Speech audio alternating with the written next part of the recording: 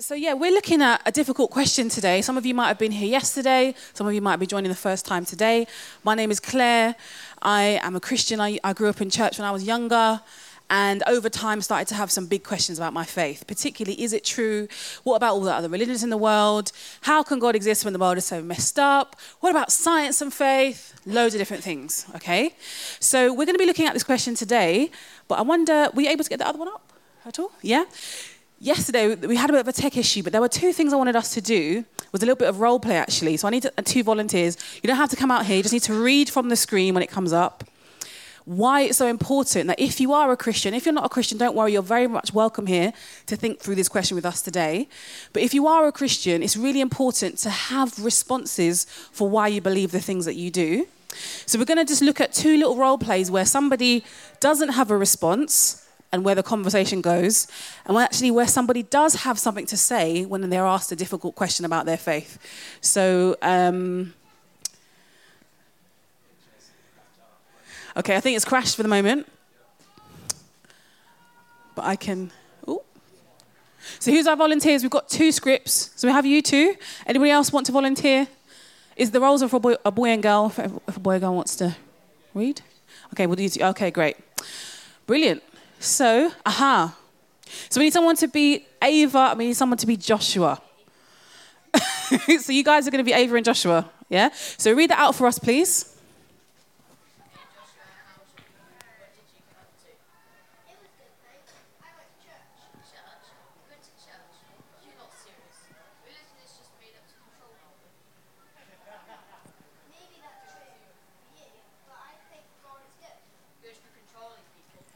Okay. So who is the Christian in this conversation here?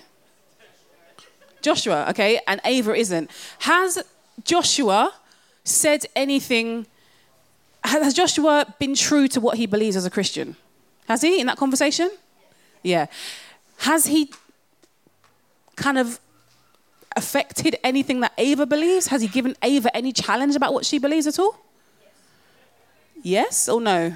Who votes yes, that he's given Ava something to think about? One person. Who thinks he could do a little bit more to challenge Ava? Right, yeah. So he said, you know what, I think God is good. And then she's like, good for controlling people. Conversation's finished, okay? So Joshua has given a clear answer about what he believes, but actually he hasn't given her something to make her not think that religion is controlling. So let's try this again. You two, my volunteers, yeah? Here's this conversation a second time. The next slide, please. Thanks.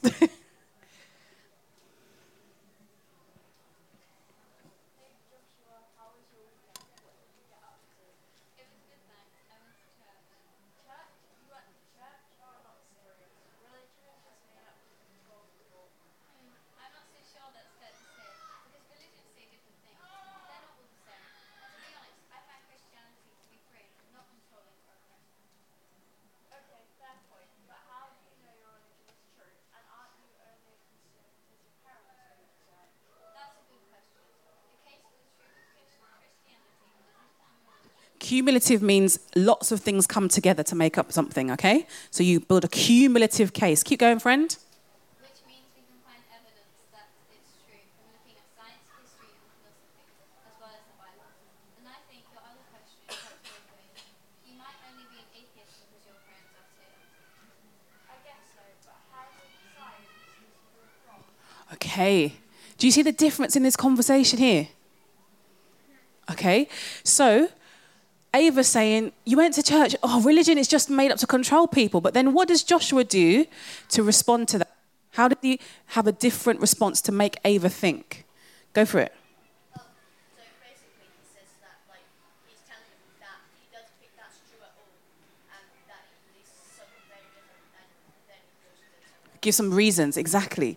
So she says, religion is just made up to control people. So this person is saying there are 4,000 religions in the world, possibly more, and they're all made to control people. That's a very narrow-minded view. So Joshua says, that's not fair.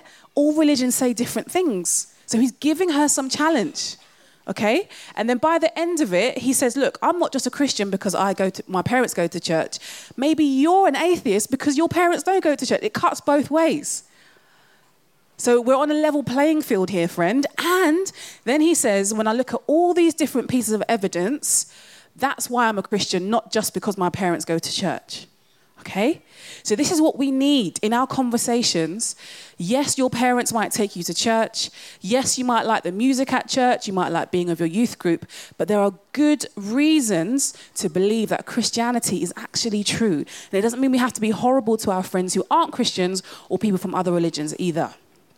Okay? So we're going to look at this big question today. If we go back to today's slide, please. How can God exist in a world that's so messed up?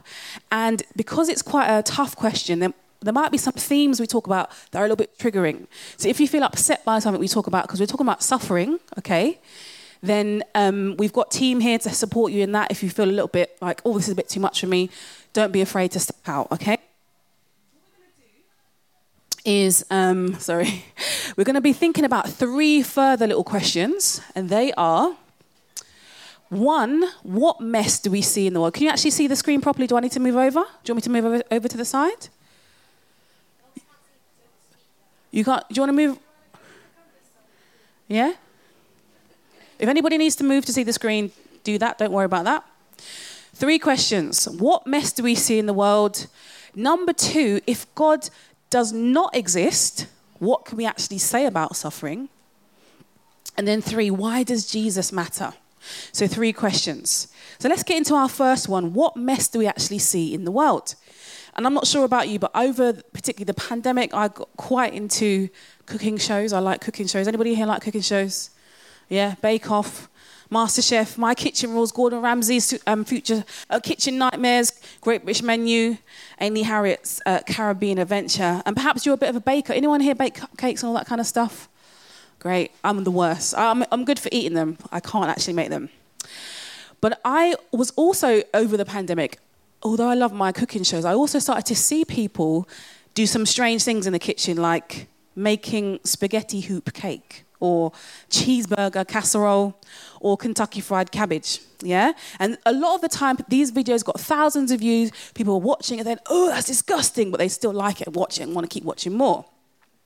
The problem with life, though, life is not like that, right? We don't get to be entertained, we don't get to be protected by a screen when it comes to the problem of suffering and the mess that we see in this world. We've got no choice but to be in the mix of it. And over the past few years, you know that we've had so many things thrown at us. For instance, what are the ingredients required for this messed up world? The coronavirus pandemic, the war in the Ukraine, the growing threat of climate change. Maybe some of you in here are actually climate change activists. I think that's great. What about outcries of racial injustice, the political upheaval? Look at our government. Our prime minister's just gone out of power because there's a lack of integrity there. And things about uncertainty about your education. You guys have gone through so much, and I really do salute you. The world, we can quite rightly say, is a bit of a mess. And so we don't get to be like those people watching Kentucky Fried Cabbage through a screen and saying, oh, that's horrible, but I'll just press like and get on with my life. You're in the mix of it. How are we supposed to make sense of that? Who is the head chef responsible for the mess in the world? Who is responsible for life's chaotic buffet? And so surely the finger points at God, if he even exists. I'm not taking questions now, we'll take some questions at the end. So because of the tangible suffering that we have in the world, for some people, they conclude there cannot be a loving God, an all-loving God, an all-powerful God, as Christians claim. And this is not a new complaint, okay? If you're thinking about the problem of suffering, we need to get into a long line of people. Over time, over history, many people have asked this same question we're asking today. And a couple of those people are the ancient Greek philosopher called Epicurus and a Scottish philosopher called David Hume. And they put it like this: if God is unable to prevent evil, then he is not all-powerful. If God is not willing to prevent evil, then he is not all good. If God is both willing and able to prevent evil, then why does evil exist? So I'm going to paraphrase that. If God can actually stop evil things from happening, if he can't stop evil things from happening, then he's not all powerful. But then if God can stop bad things from happening, but he doesn't, that means that he doesn't love us enough. But then if he's not all powerful, and if he's not going to do it, then why does evil exist? If he can do all those things, why does evil exist? And so people say, look, the things we've listed there, climate change, war in the Ukraine, suffering, the coronavirus, all these sorts of bad things that happen is clear enough evidence that God doesn't exist. A loving God doesn't exist. And maybe if you're in here and you're not a Christian today, you might be saying, well, yeah, clearly Hume and Epicurus and people who asked this question today, they had it right. And even if we allowed for God to exist, the problem of evil still persists. What kind of God is he? Is he like the mythical Greek gods? I'm sure some of you learned about the mythical gods of the ancient Greek world, yeah. And they fought each other and they would spill human blood like the god of war, Ares, okay? Or Zeus would zap people. Is God like that? Because the suffering of the world makes sense in light of those kind of gods. Or is he the deist God? Anybody know what a deist is? Or deism is? Anybody know? Deism is the belief that there is a God who created the world back when the world began, or the universe began, but now that God just stands back and lets us get on with it. He wound up a watch to start the clock ticking, and they don't get involved anymore. So is God like that? Or is God not even a person? Is he not even a he, or she not even a she, but rather like an impersonal energy or a force, a vibe out there? What kind of God are we talking about if God exists in the face of evil? And as a Christian myself, I have faced suffering, okay? Family member of mine is in the hospital right now, suffering, and they're very much on my mind even as I stand here talking about this. How am I supposed to make sense of suffering in the world and the idea that there is a good, all-powerful and loving God? How can God exist in a world that's so messed up? So now we're going to move on to question 2. If God does not exist, what can we actually say about suffering? So let's imagine we've concluded, look, there's too much suffering in the world for a good God to exist. What can we actually say about suffering? So in his famous book, there's a book called Sapiens, and I've seen lots of people on trains and stuff reading this book. The Israeli historian called Yuval Harari, he writes this. He says, humans, us in this room, humans created imagined orders and devised scripts. Homo sapiens, human beings, has no natural rights. Just like spiders, hyenas, and chimpanzees have no natural rights. So, Yuval Harari is an atheist, and many atheist philosophers will say this too, that the way that we look after each other, the way that we decided poor people should get access to, government help, or the way that we should treat each other fairly, regardless of the fact that we're from different races or different ethnic backgrounds, we made those rules up. Because naturally, according to atheists like this, human beings have no natural rights. We imagined the way to treat each other so that society can flourish.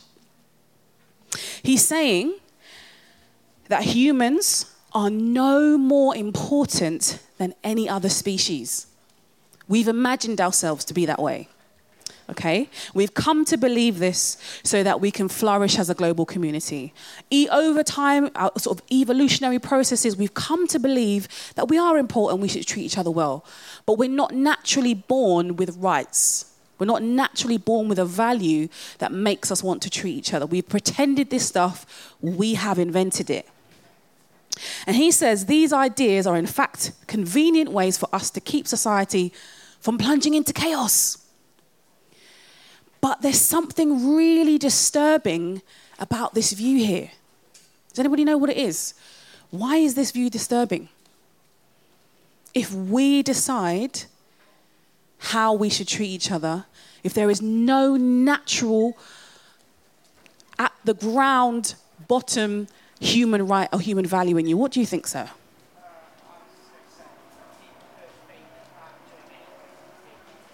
People could what, sorry?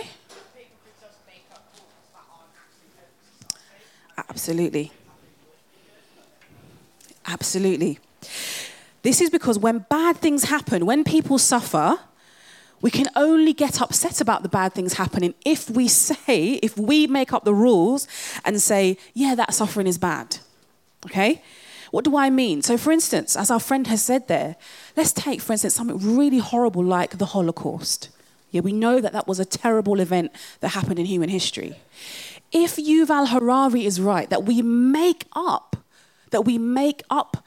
systems of value and the way we should treat each other, then can we really tell Hitler you were wrong to treat the Jews that way? Because if you decide to do it, then you can. But this country might not decide to do it, so they might not. Or what about the transatlantic slave trade? It was written into the law that black people, Africans, weren't allowed to be treated the same as their white peers.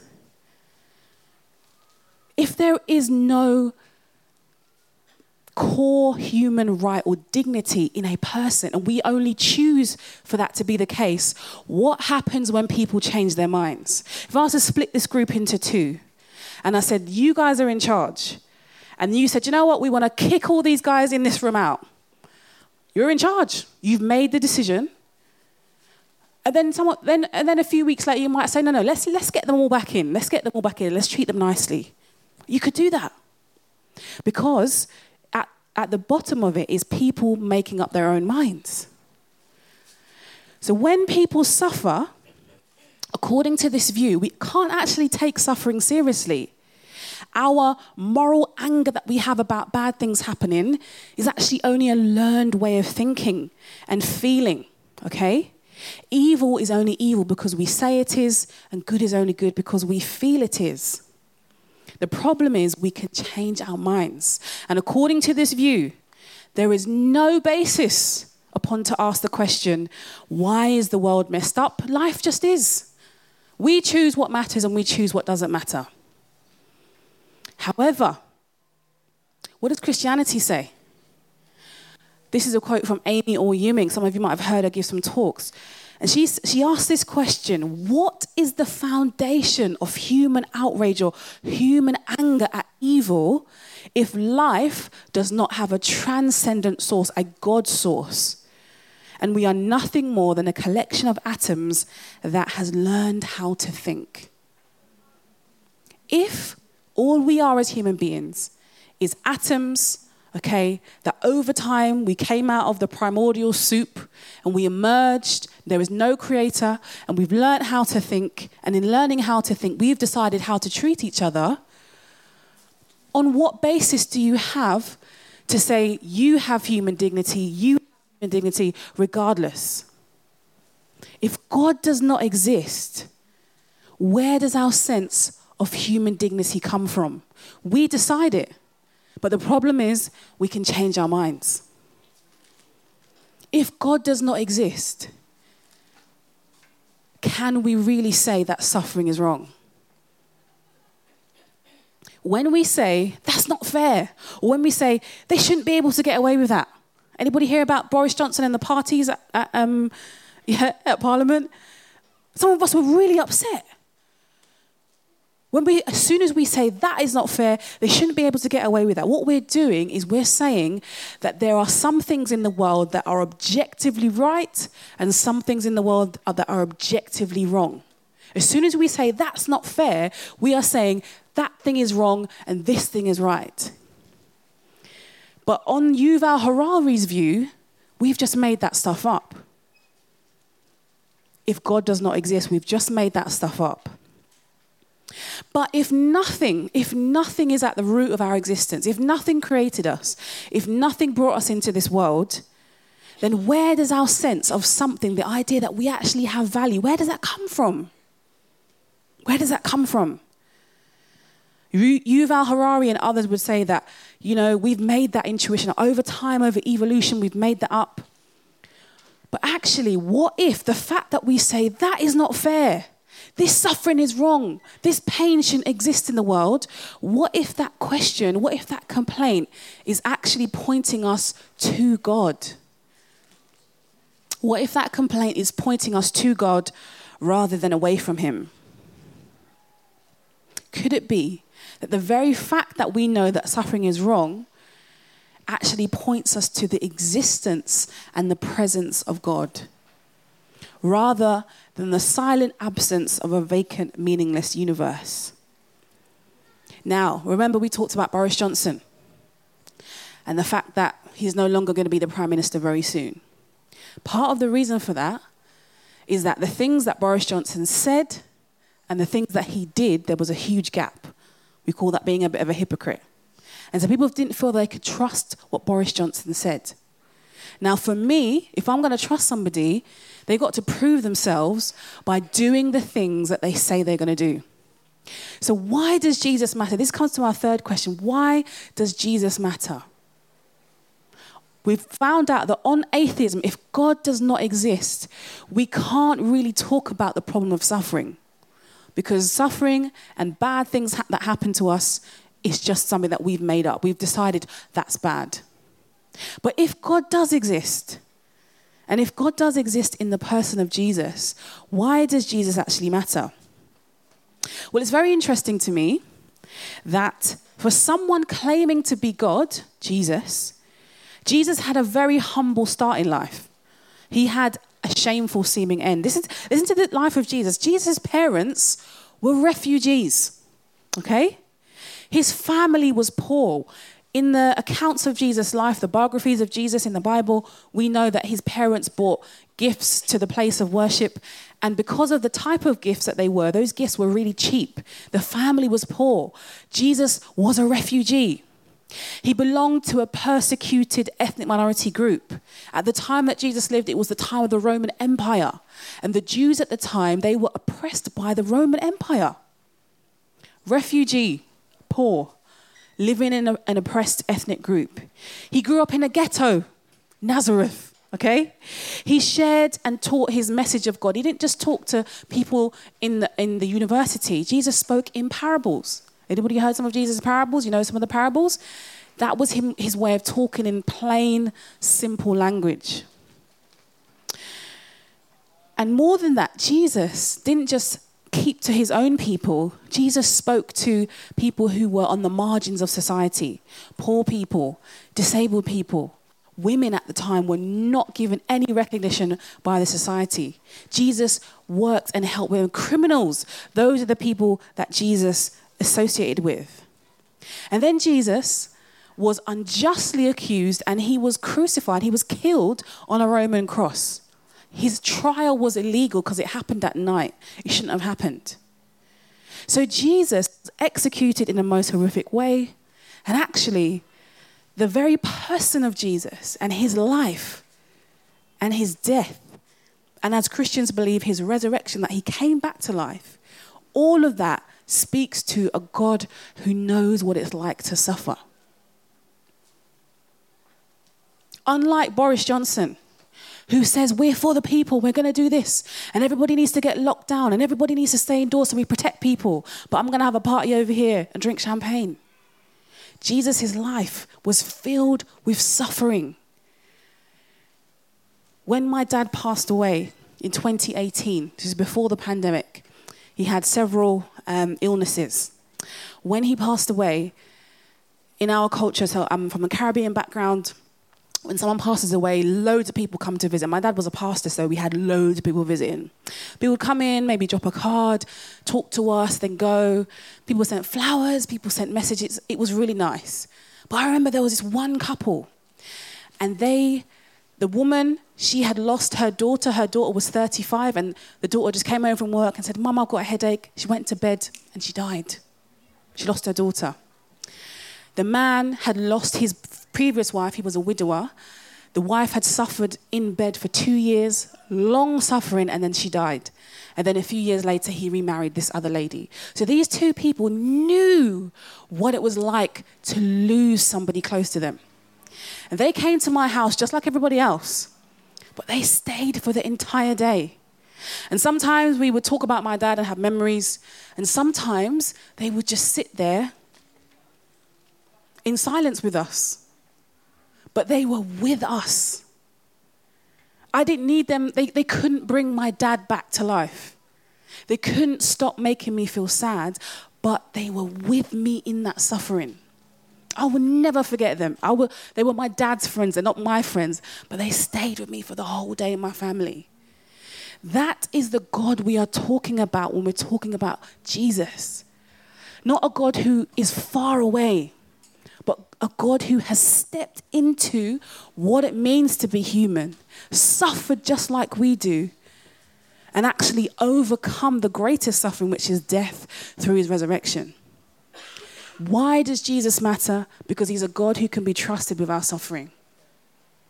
In Jesus, we have a God who maintains high standards of fairness and justice, how we should treat each other, but also a God who knows what it is to suffer himself, and a God who promises to end suffering, bring an end to suffering in a time to come.